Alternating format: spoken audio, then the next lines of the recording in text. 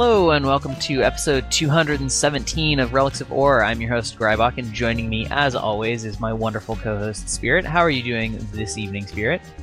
Hello. I'm good. I nearly made a mistake because as soon as you were like, I'm gonna start the podcast, I was like, I'm gonna take a mouthful of popcorn so that I don't know, so I can have like popcorn before we started the show, and then I almost didn't finish it in time and I was like, oh shit, I'm gonna have to speak soon. So Yep. Confirmed, good at video games again. Yeah, we're the greatest at life and video games and planning. Yeah, it's great. We may end up with a Vrabin somewhere in the middle of this episode, so if so, that'll happen. Otherwise, it's just gonna be the two of us. It's been a while since we podcasted. It's been what, a month now? Yeah. Give or take. I always feel guilty when it like takes us time, and then it's like we're like, yeah, we should do a podcast, and then someone's busy, or like there's just not quite anything to talk about. It's like, no, but I'm always so happy to be back here doing it. Now we've hit critical mass of a bunch of incidental stuff without any, quote, major patch stuff to talk about. First of all, of course, we had the Super Adventure Box, which I'm not necessarily first of all chronologically because I can't keep track anymore. I'm becoming an old man and losing my grip on reality, but it back as the festival that it has become. Did you get in on that pretty hardcore this year, Spirit? Less so than other years because I've finished most everything in there. I got my hardcore tribulation grinding in last year, but I did I was in it for the dailies this year for collecting those red weapons, and it was pretty good overall. I didn't feel like I had to do too much, but I was still in there a lot, and I made out like a bandit this year. Holy crap, I made out like a bandit. I got 4 of the tradable blue Super Adventure Box skins. Ooh, that's nice. And on top of that, I got an orange one as well, which is worth about 250 gold at the moment. Okay. And I'm just holding on to that. So I just made so much gold out of Sab that I haven't ever made before, which is really cool. All the years of running trib modes, and an orange weapon never dropped for me, and I got one out of normal mode 1-2 this year, so doing good there. There's a few new rewards this year that I didn't really chase, but were kind of interesting. There are some Super Adventure foods now, which are tradable and made with baubles. So Super Adventure holographic cheese, they're consumables. Yeah. Like Buff foods. Yeah, I can't remember what they were, but they were like weird, awkward stat combinations for the most part, except for the cheese, which is the only one that sticks out in my mind. I think there's like cake and an apple too or something, but it was weird stuff like condition damage based on your concentration or something, and there's just no stat set that merges there's no Condi boon class right now. So while you could achieve a reasonable effect from it by like mixing gear types, it's just not something that I am personally interested in. But the cheese, I believe, is technically the best in slot for Chronomancers now, I think, depending on your build, because there's a lot of Chronomancer builds out there right now.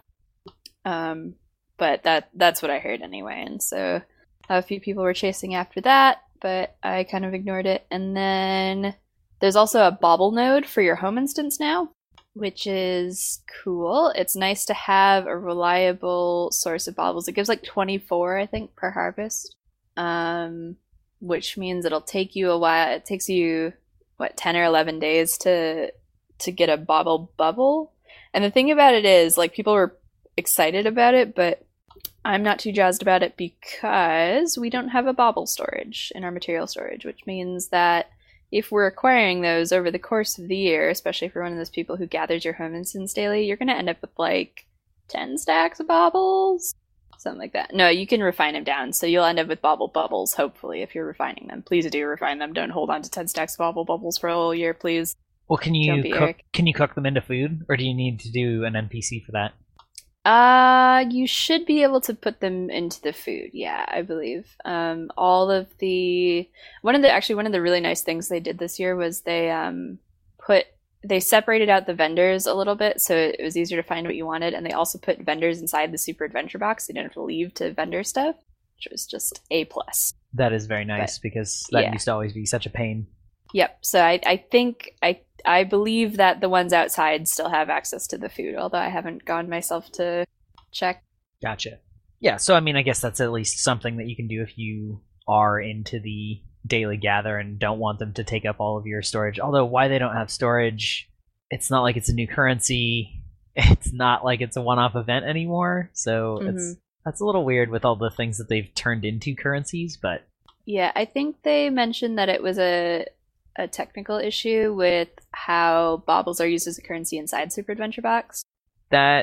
Yeah, I can see that. I was just about to say it probably has something to do with the fact that it was coded way before we had the currencies in that way, and yeah, not worth putting in the effort of going back and unhacking the hacky system that's probably based on. So yeah. So it's a bummer, but not always something you can avoid. There was another new thing inside the Super Adventure Box this year. They added a race inside the Super Adventure Box lobby, and as part of the gimmick of the race, the cool thing was up in the clouds above it. There's a B-Dog honeycomb, and if you step in the B-Dog honeycomb, you become a B-Dog. And so the race, the achievement for it was called Flight of the Bumblepugs, I think, and nice. It was basically you could only go up and down, and you could hover like in a weird bee-like way. You know how they don't like fly the most gracefully. Yeah, I mean it's a Bumblepug. Yes. Yeah. So you could get your Bumblepug on as part of the race, and if you're ambitious enough, you could get up there outside of the race as well, because there's that back door that you can go down, and then you get shot out of the fountain, and then you're up in the clouds, and you can go in the cannons and stuff. So you could get up there without doing the race. And in fact, I used it to do... There was a specific daily where you had to go touch 4 flags in the clouds, and you could turn into a B-Dog and then just fly to all of them instead of having to do the stupid jumping puzzle 4 times. And that was just a wonderful quality of life increase for me.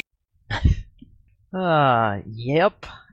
So it's nice to see little touch-ups like that and that kind of stuff. To be honest, it didn't really pull me back in that much, because those are not like...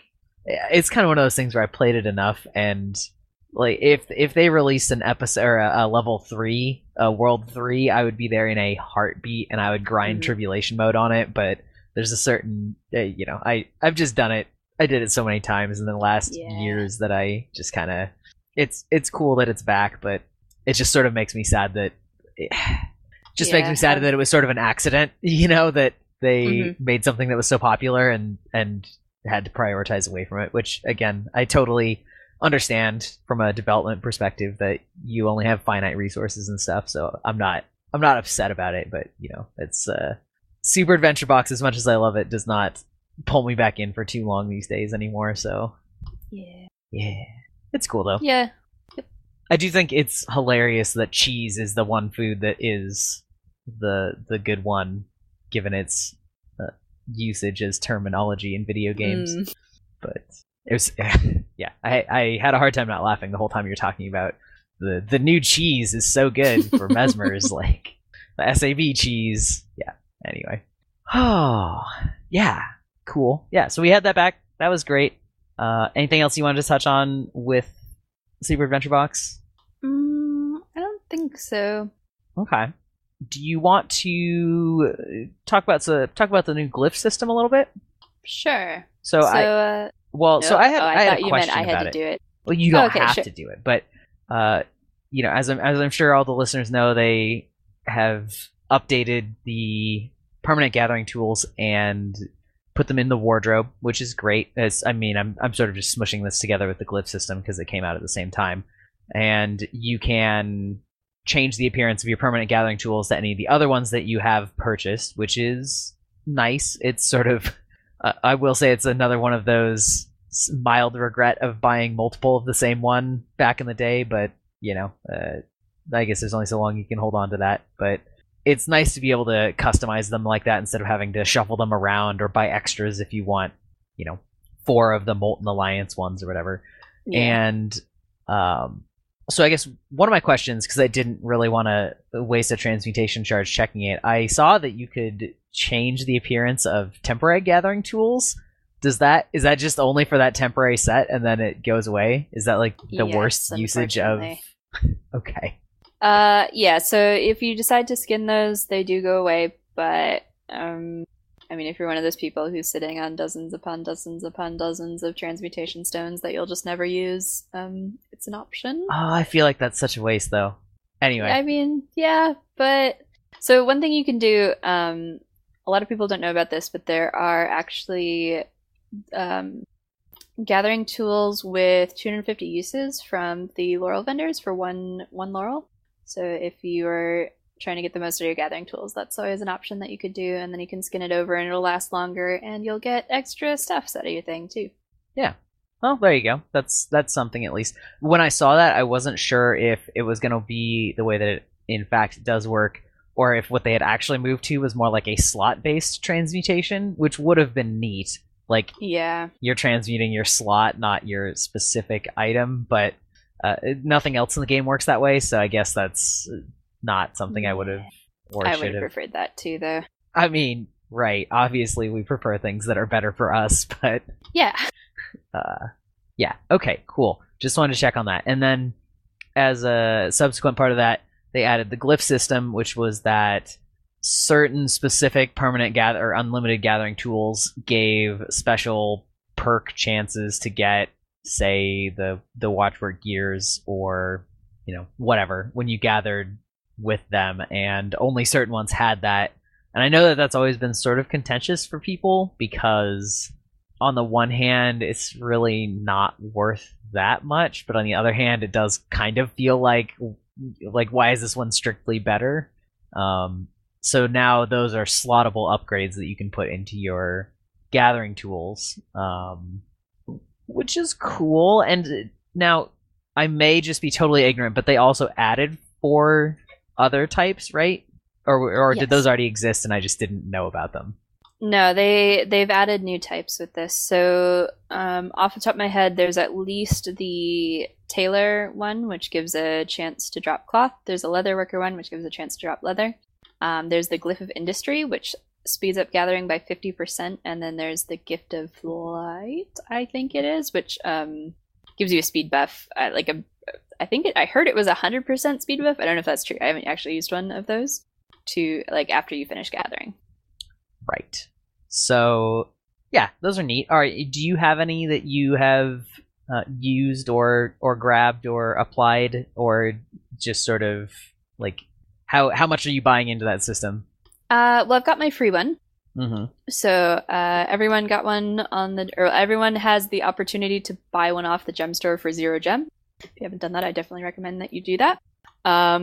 I chose on a totally unrelated note, which tab is that under in the gem store? Because I definitely don't have to do that right now. I would check promotions first. Okay. Anyway, so everybody gets one for free. Yeah, so it's a choosy box. You can choose one of the 4 that I was just talking about. I chose Glyph of Industry out of that, which is the faster gather speed. When paired with a fast gathering skin, and I'll come back to that in a minute, but certain skins gather faster than others. So I paired it with the fastest one that I had, and it gathers super fast. Oh my god, it's so nice. If you kind of stack, there's a few ways you can stack it, because quickness affects gathering and stuff, and if you have the fastest sickle with the Glyph of Industry and quickness, I mean, it's pretty much instantaneous now how fast you gather. It is stupid fast, and it's really nice, because I don't like spending a lot of time gathering, and I often kind of ignore nodes because I cannot be arsed to sit down for 10 seconds and fish out a potato. It's just not how I live my life. Yeah, it's always felt very sequence breaking, I guess. Well, I mean, not sequence breaking, but because that has sort of its own implication, but it's flow breaking, I guess, is what I should say, to to just stop and then sort of stand there for literally forever and gather, right? So yeah, I mean, that's cool. As it so happens, I'm not finding it anywhere, which maybe I'm just blind. Maybe it's Maybelline.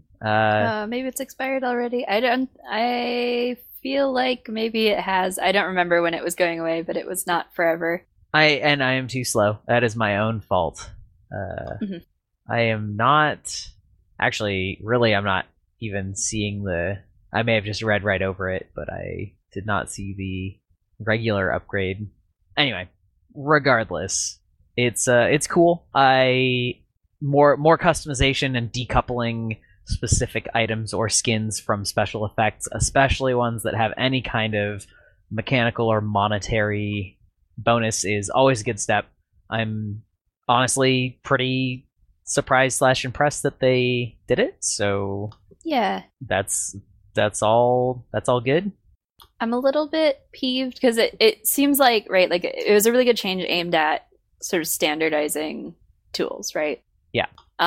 So I'm a little bit peeved still that they're within the skins. There's still definitely a hierarchy of skins. So, for example, the Unbound magic set, when you harvest plants with those, say, you know how like when you're harvesting a rich node, it'll do 3 hits, and then it's like you have to press F again to do the next 3 hits. With with the Unbound stuff, it harvests multiple in one go with one press of F, right? So that is still different than, say, the Consortium harvesting sickle, which you have to press 3 times to do that, except it's way faster because the animation is like stupid fast on that one. So there's still, it's just annoying to me that they're like, yes, we're going to standardize the system, and then there's still like major glaring differences in the tools that you use, which is weird to me. And I would have liked to seen that standardized, but I'm still happy with what we got. Yeah, for sure. For sure.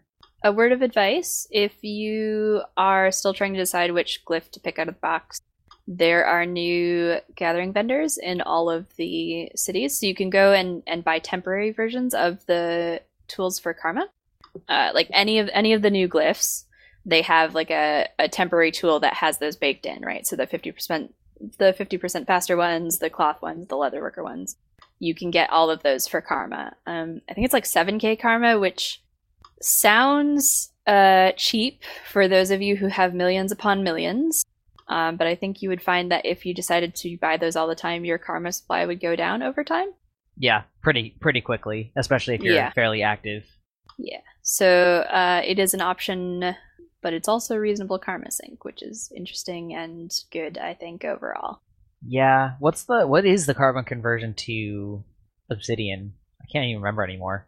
I think it's 2100 for an Obby shard, but karma is no longer the way you farm for Obby shards. It is all about that Unbound magic these days, if you're one of those people who's hardcore farming legendaries. That is true. I did do that for my last legendary. I'm just stuck in the past, in my old days of my underwater garbage legendary that costs so much. No. Oh my god. I know.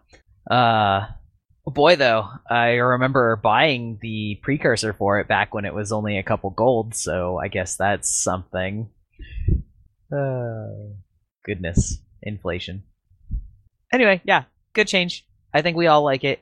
Like you said, there's some weird inconsistency still among gathering tools, but I can't really be arsed to be too upset about it, you know? Mm-hmm. So. Oh, one last thing I should say. Unlike the skins, so if you have temporary gathering tools, right, or like the normal ones, not the infinite version, when they break, your glyph pops out. So if you have a glyph, or you buy one off the trading post or off the gem store, you have that forever, and they can be changed out at will. All you have to do is pop a glyph in, and it will pop the one that was in it out. So you don't have to get an extractor or anything. They're just pretty user-friendly as far as glyphs go. I even had a terrible realization because I don't often play my alt account. I have it just basically in case I want to raid more than once a week and I want to get actual rewards for raiding. So I don't open world on it at all.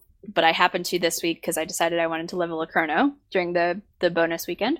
And I tried to delete one of my gathering tools that had my glyph on it.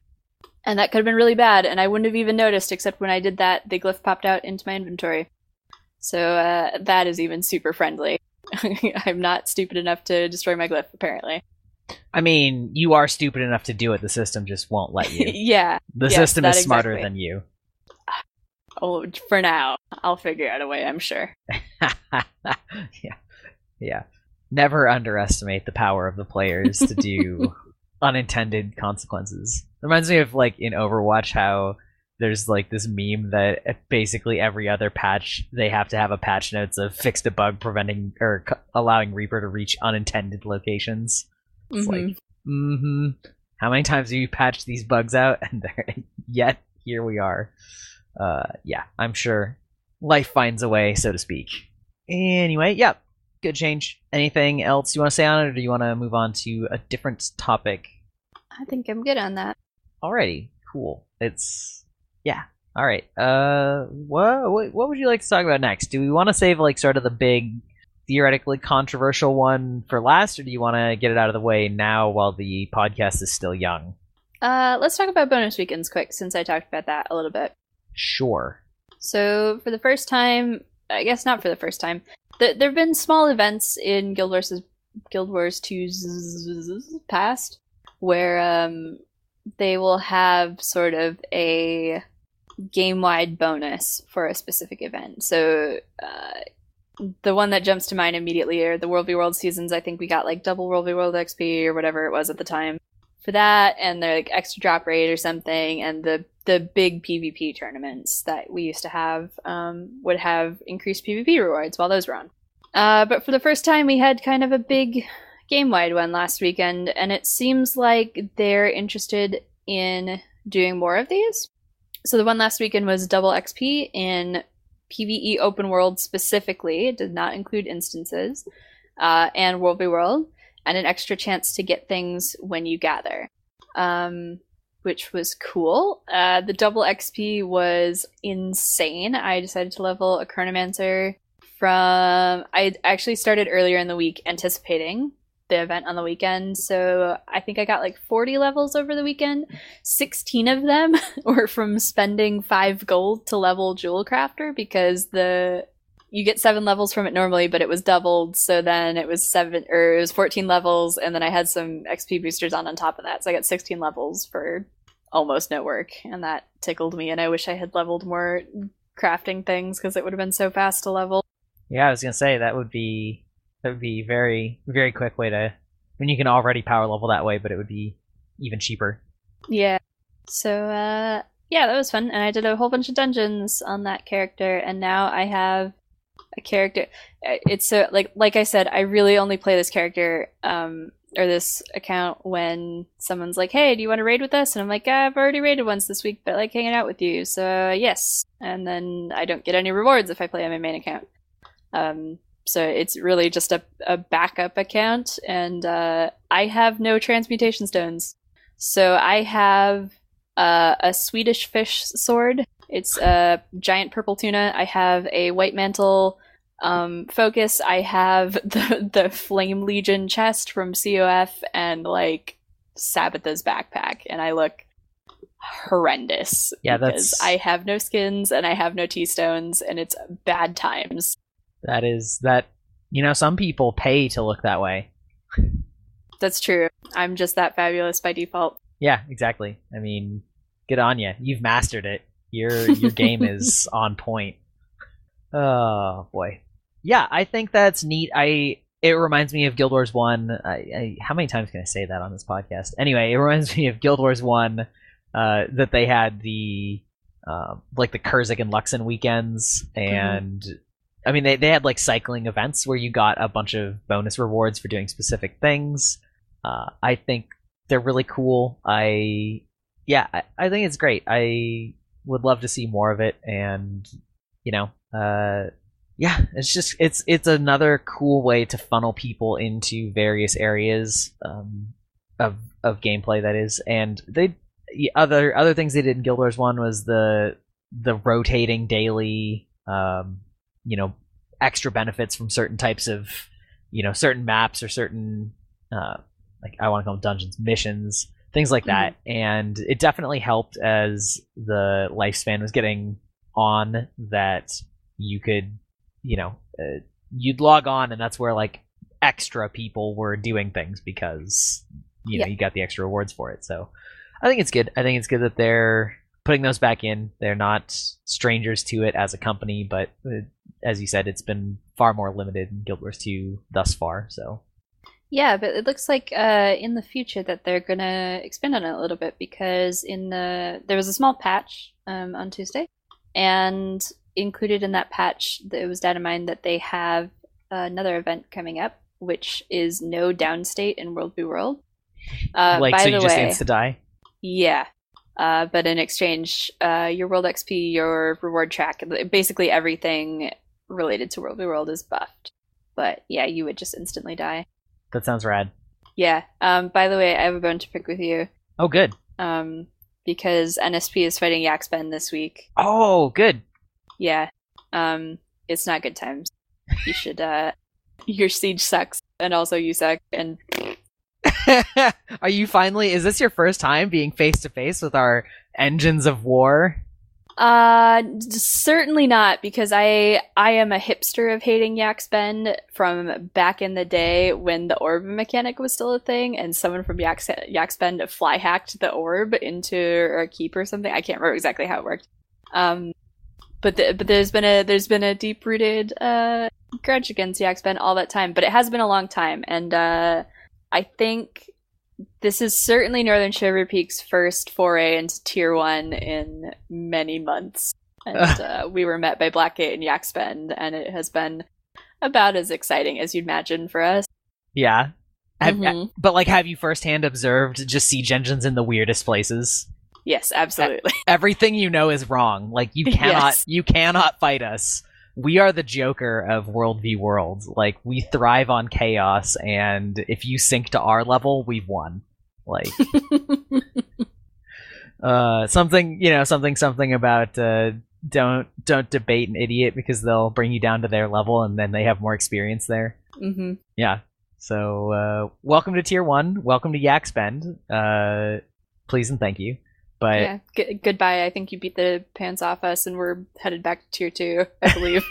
Yeah, I mean, isn't that basically like going away though soon, right? Is my brain crusted? Yeah, well, we haven't really got any update about the alliance system recently, but eventually, yeah, it'll be going away. Yeah, well, I'm glad that you got to get a taste of the OG experience of Siege Bend, because before everything changes and we can no longer gallivant around being morons. Yeah, it's great. Can you see now why I always was like so conflicted when we were talking about World v World tactics, and you're like, no, don't do this with siege engines. I'm like, yeah, sure, whatever. Whatever you say.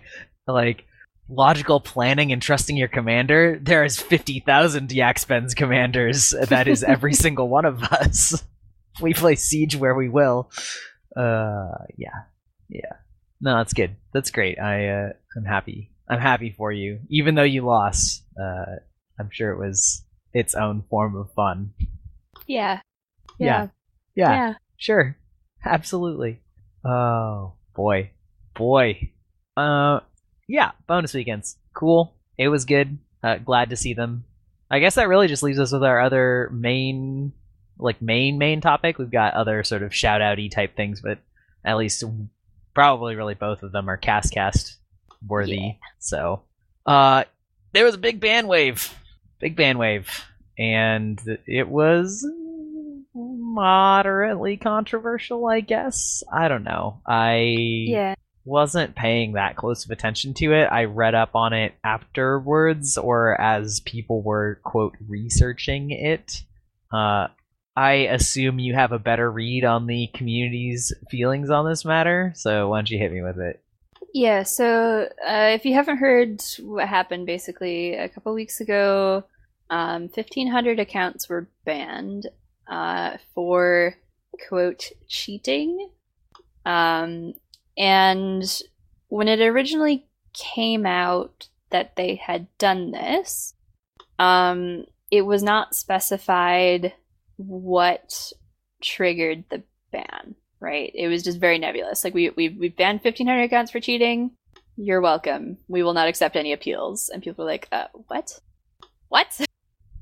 Because it's tied into several things, but basically, in recent Guild Wars 2 history, there have been more and more sort of, quote, gray third-party programs that ArenaNet tolerates. Does not endorse, but doesn't support. Does not endorse, but also tends to, look the other way.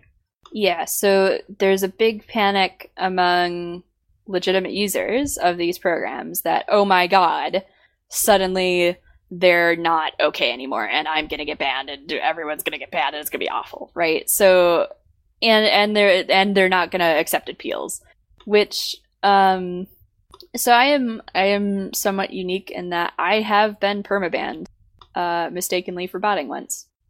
So when I see this, I want to trust that ArenaNet has got their act together, and they got people who were legitimately cheating. But I also always have that nagging voice in the back of my head that's like, well, it happened to you, so how many of these people are innocent? And it's horrible, like, reading about this on Reddit, and everyone's like, I didn't do it, and then everyone's like, you're totally guilty, get off of Reddit. And that just was so bad during this period. Yeah, because that always happens too. There's always both sides of it. There's always somebody that gets caught in the crossfire that is actually innocent, and there's also always tons of people that are absolutely cheating. Yeah, and it's tough. Just starting off with there will be no appeals instantly, regardless of the way in which the decision was made or whatever. That just bothers me in general for permabans. Yeah, if it's temp bans, I don't really care. Like, you can get over not having your video game for a week or a month or whatever. But if we're talking permabans, boy, I feel like there better be appeals, because especially if it's automated, right? Like, if the bans where that is, like, if you didn't personally carefully review your system, they're like your suspects, I guess. I don't know, it's the people, right? Yeah. Boy, that's not a great start. Yeah, so it took a while for all this information to come out. So this was day one, right? Like, this was our initial exposure to this. Right. I don't think they said in the original post, but as people were saying, oh, I got banned, or oh, my friend got banned, or whatever, I believe all of these accounts that were banned have a 6-month ban. Oh, okay. So I don't think any of them are permanent that detail. 6 months is still pretty damn long, but still, it's better than permabanned, I guess. Yeah. So there is that. Over the next few days, I'm not totally sure the order in which this came, but there was a post on Reddit which blew up because it was a guy who had gotten banned. He claimed to be a security expert. I don't think he said expert, but somebody who works in computer security or whatever. So he has these programs that he uses on his computer, and he sort of reverse engineered a client and found out that what had happened, or how ArenaNet was tracking these people, is they had a quote spyware in our clients from between, I think, the beginning and the end of March, basically, that was introduced with the client and then removed in a patch a few weeks later. I'm not sure how to phrase this, because I'm not an expert in this either, right? This is all stuff I've read and pieced together. It sounds really scary when you phrase it like that, right? Like, ArenaNet's putting spyware in our stuff and they're scanning our processes and stuff. It's not. First of all, it's we agreed to it in the terms of service, right? Like, that is part of our terms of service stuff. People have outlined the specific passages that say it's okay or whatever. So it's not like they were doing anything illegal, first of all, as far as I know. Well, I mean, just as a point of clarity, while I agree that they weren't doing anything illegal, I don't believe just because something is in the EULA does not make it not illegal. Sure, yeah, that's just as a point of clarity for that. But that is a good point. And it's also not particularly unusual, as well as I understand it, because based on, I believe people are saying Blizzard does it, and other competitive games that basically look for cheating software do similar things. Right. So while it blew up in our community, and to some extent, I think it spilled over to Kotaku as well, and sounded all very sensational, it's not necessarily that weird. It just sounded super scary. Yeah. Yes. Yes. The thing is that scanning for processes that are running on your computer is something that software can very easily do, and there are completely legitimate reasons for doing it. For example, scanning to see if your own processes that are like part of your software package are running. Mm-hmm. And like to do that, you need to be able to like know what's running on the computer. Like that is not a weird thing by itself. And so when people think of spyware, I mean the name spyware itself sort of carries an implication that they're gathering personal data about you, which is not the same as checking what processes are running on your computer. Because, like, you think of spyware, and you think of things that are, like, keyloggers, right? That are capturing every site you go to and capturing your keystrokes, which means they can extract your passwords and your personal information. You know, they can install other program. Like, there's a lot of, I don't know if I'm going to call it baggage, but there's a lot of things that are sort of wrapped into this spyware label. And so right off the bat, like saying what they did was spyware sort of carries a very negative connotation without like necessarily. Yeah. Anyway, everything that the Redditor says that they were doing would not surprise me if was actually correct. But like you said, it is not particularly unusual. The way in which it was doing it. Now, if they were, like mining that personal information, that would be a hugely different story, but that's not. So, I don't know. I can absolutely understand people being upset and feeling like their privacy was violated. So I'm not going to say that nobody should or is allowed to be upset, but like, I guess it just doesn't really surprise me or bother me that much. So, yeah. But anyway, the problem, sort of, potentially, is that it, from appearances, especially the conclusions that were drawn by the Redditor in question, was that they didn't really do any cross-checking to see if those programs were interacting with Guild Wars 2 in any way. So having the program running like on your system was basically all that it took to get a flag. At least that is what is being alleged, which is really not. I mean, the thing is, I have some friends that have botted in some games, but do not bot or did not bot in, like, say, Guild Wars or Overwatch, but like they've botted on Ion, right, the Korean MMO, and I'm not saying that's like a good thing, but that also does not mean that they are botting on those other games, right? So it's kind of assigning guilt for something that you didn't do with ArenaNet, right? I don't know. It's tough, and especially when you combine that with a no appeals, like that's not awesome. So I don't know. I don't know how much I have to add to it. I feel like if you're really flustered by this situation, you probably have already formed your own opinion, and we don't have anything new to add. And if you're not, then I don't really know how much more there is to say because it's mostly hearsay. So yeah, I think it's important to say. So the programs that they were specifically looking at, I pulled up the list, are Cheat Engine, Nabster, not Napster. That's a different thing. GW2, MHR, EXE, UNF, and MMO Minion. So they specifically listed those out in a post.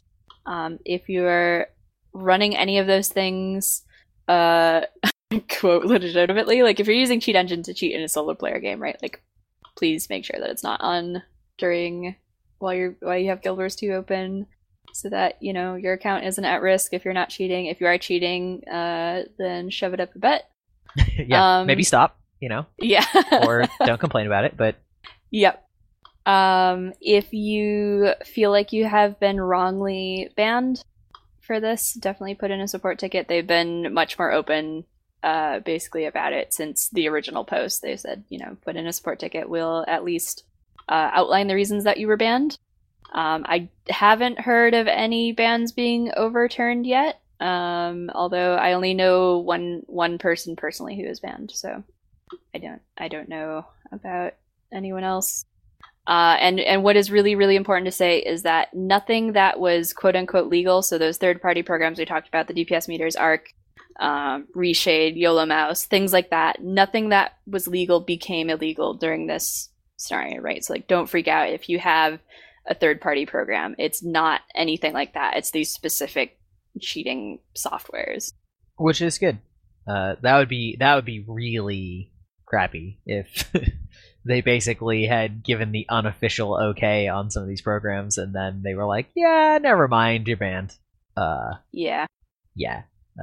If the day ever comes that they need to prohibit the use of them, you had better be sure that I would be on the side of saying that they need to give a warning about it and just say, we are no longer going to be allowing this because of XYZ exploits, and you have a week basically or something.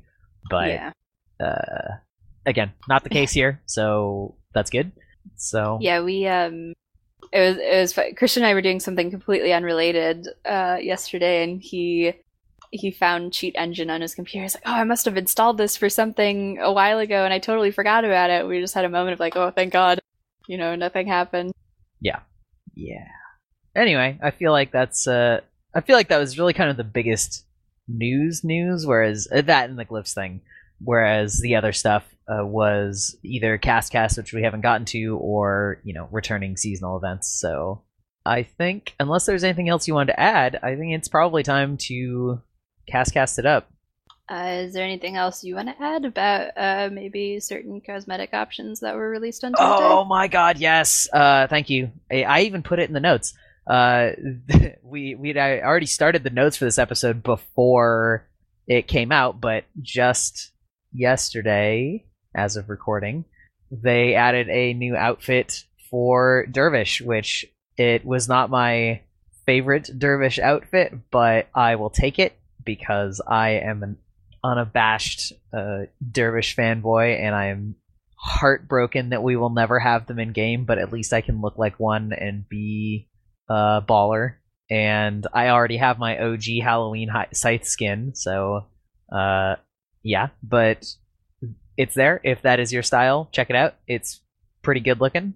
And they also came out with a Scythe, which has a very cool trail effect that, much like the trail effect on, say, the legendaries, like Twilight or Sunrise, where it sort of paints a window to some other image.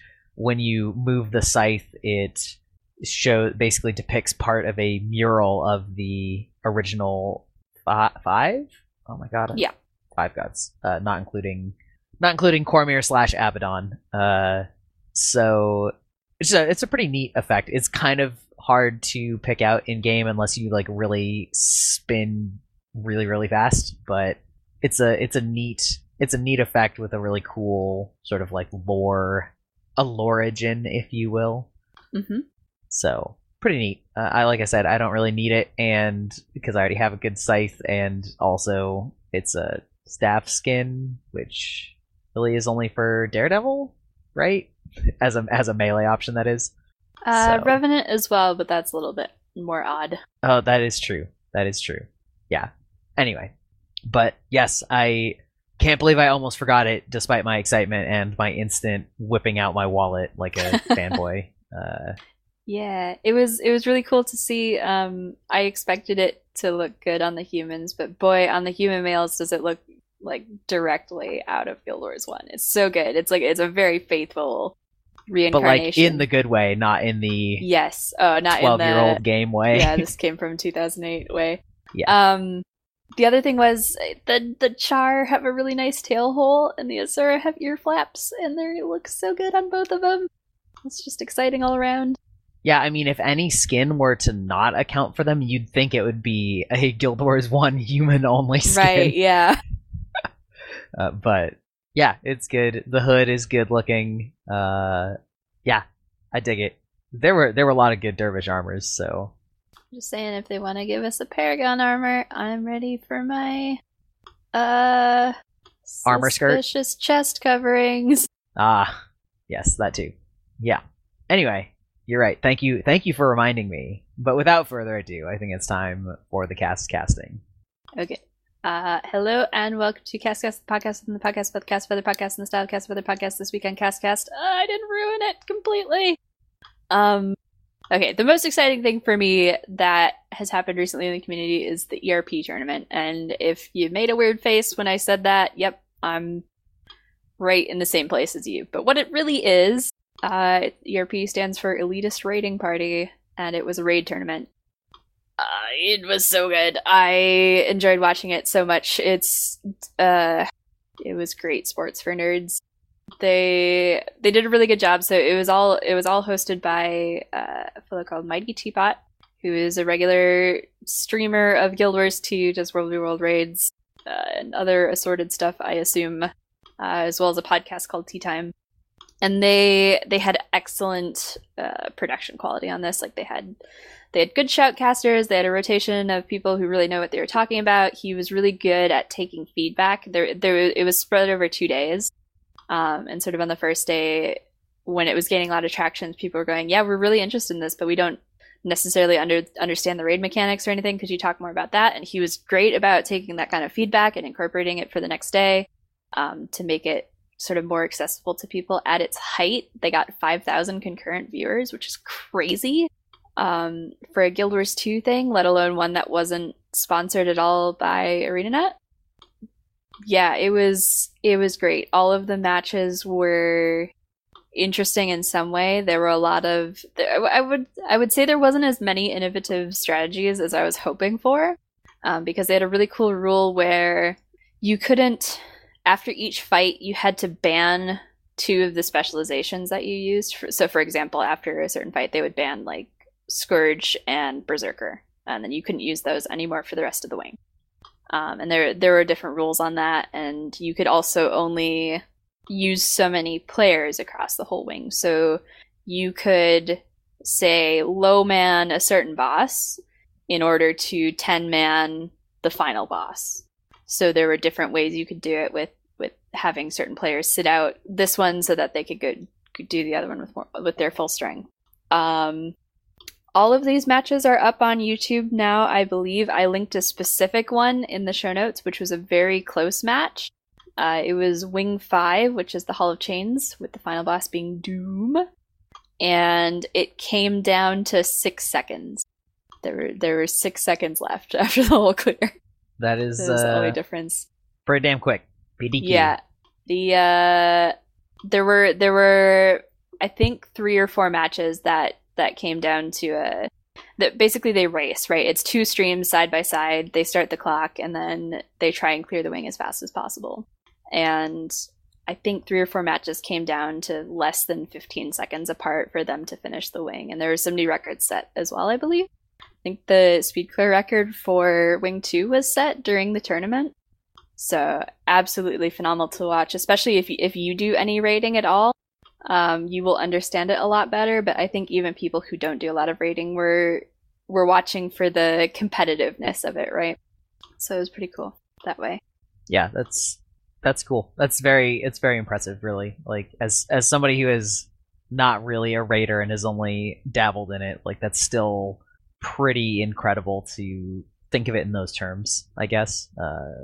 To be just that close, that's really cool. Also, trying to think if there's anything else that I was gonna say about it, because I don't know, I had so much fun watching it. It was so early in the morning here because it was set up in European time, but we got up early to watch it anyway, and there was a lot of hype in the house. Nice. that's always fun to watch, like a esports type thing and get really into it. Yeah. Yeah. So the other thing I've got for today is the Tyrion Tarot Project, which I don't know a whole ton about other than that it's tarot cards, and it's not something that I've ever personally been interested in. But wow, it seems like other people are, because it's gotten a ton of traction. It had a 15... They were doing a crowdfunding thing on Indiegogo. Still are, technically. It's available until May 22nd, if it's something you're interested in. They are... It's a collective project by artists and cosplayers and people involved in the community to make a giant tarot deck, and it has been funded for a long time now. It is 443% of its goal funded. Yes, so they are well into their stretch goals, doing things like gold foil on the cards and art books and all kinds of stickers and pins and extra cards, and it looks so good. If this is something you are interested in, tarot cards, definitely take a look at this, or just fan art in general, because it's super high quality fan art. Everything about this looks really good, and if it's something you're interested in all, I highly, highly, highly recommend going and at least checking it out, because there's so much cool stuff in here. Yeah, the art is really cool, and like you, it's not... Tarot in general is not something that I really have any particular investment or involvement in, but the art is really, really good, and just the production quality of it looks extremely good, and I do know that there are definitely people that are really into that, and I had a discussion with somebody about it at a party a few months ago, not related to the Guild Wars 2 one, but just about tarot in general and like all the sort of scene, I guess, for custom decks and themed decks, and yeah, it's a whole wide world out there, but it's a very cool collaboration project. And yeah, I mean, if that's something you're interested in, absolutely, absolutely give it a look. You can decide for yourself, but also, I believe, the proceeds of it are going to the International Fund for Animal Welfare Charity. So it's a not-for-profit venture, even, which is neat. I'm sure at least some of them are probably kicking themselves a little bit about that, but yeah, it's very cool. Very cool.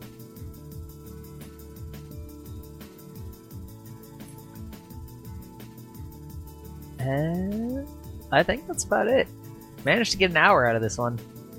Holy moly. I know. Holy bazzoli. Guacamole. Yeah. So anyway, I'm not sure. Do we have a word on when the next chapter is coming out? I don't believe so. I think... Diana, I don't think we have anything on the immediate horizon, to be honest. We should be expecting a new chapter sometime in the next month, I believe, but I don't think we have any specifics. Yeah, I didn't think so, but I figured I'd check because, like I said, I sometimes miss that kind of news these days. So, yeah, I don't know exactly when we'll be back. We'll certainly be back when the next chapter drops. Probably one in between then, or maybe more, depending on how long it is.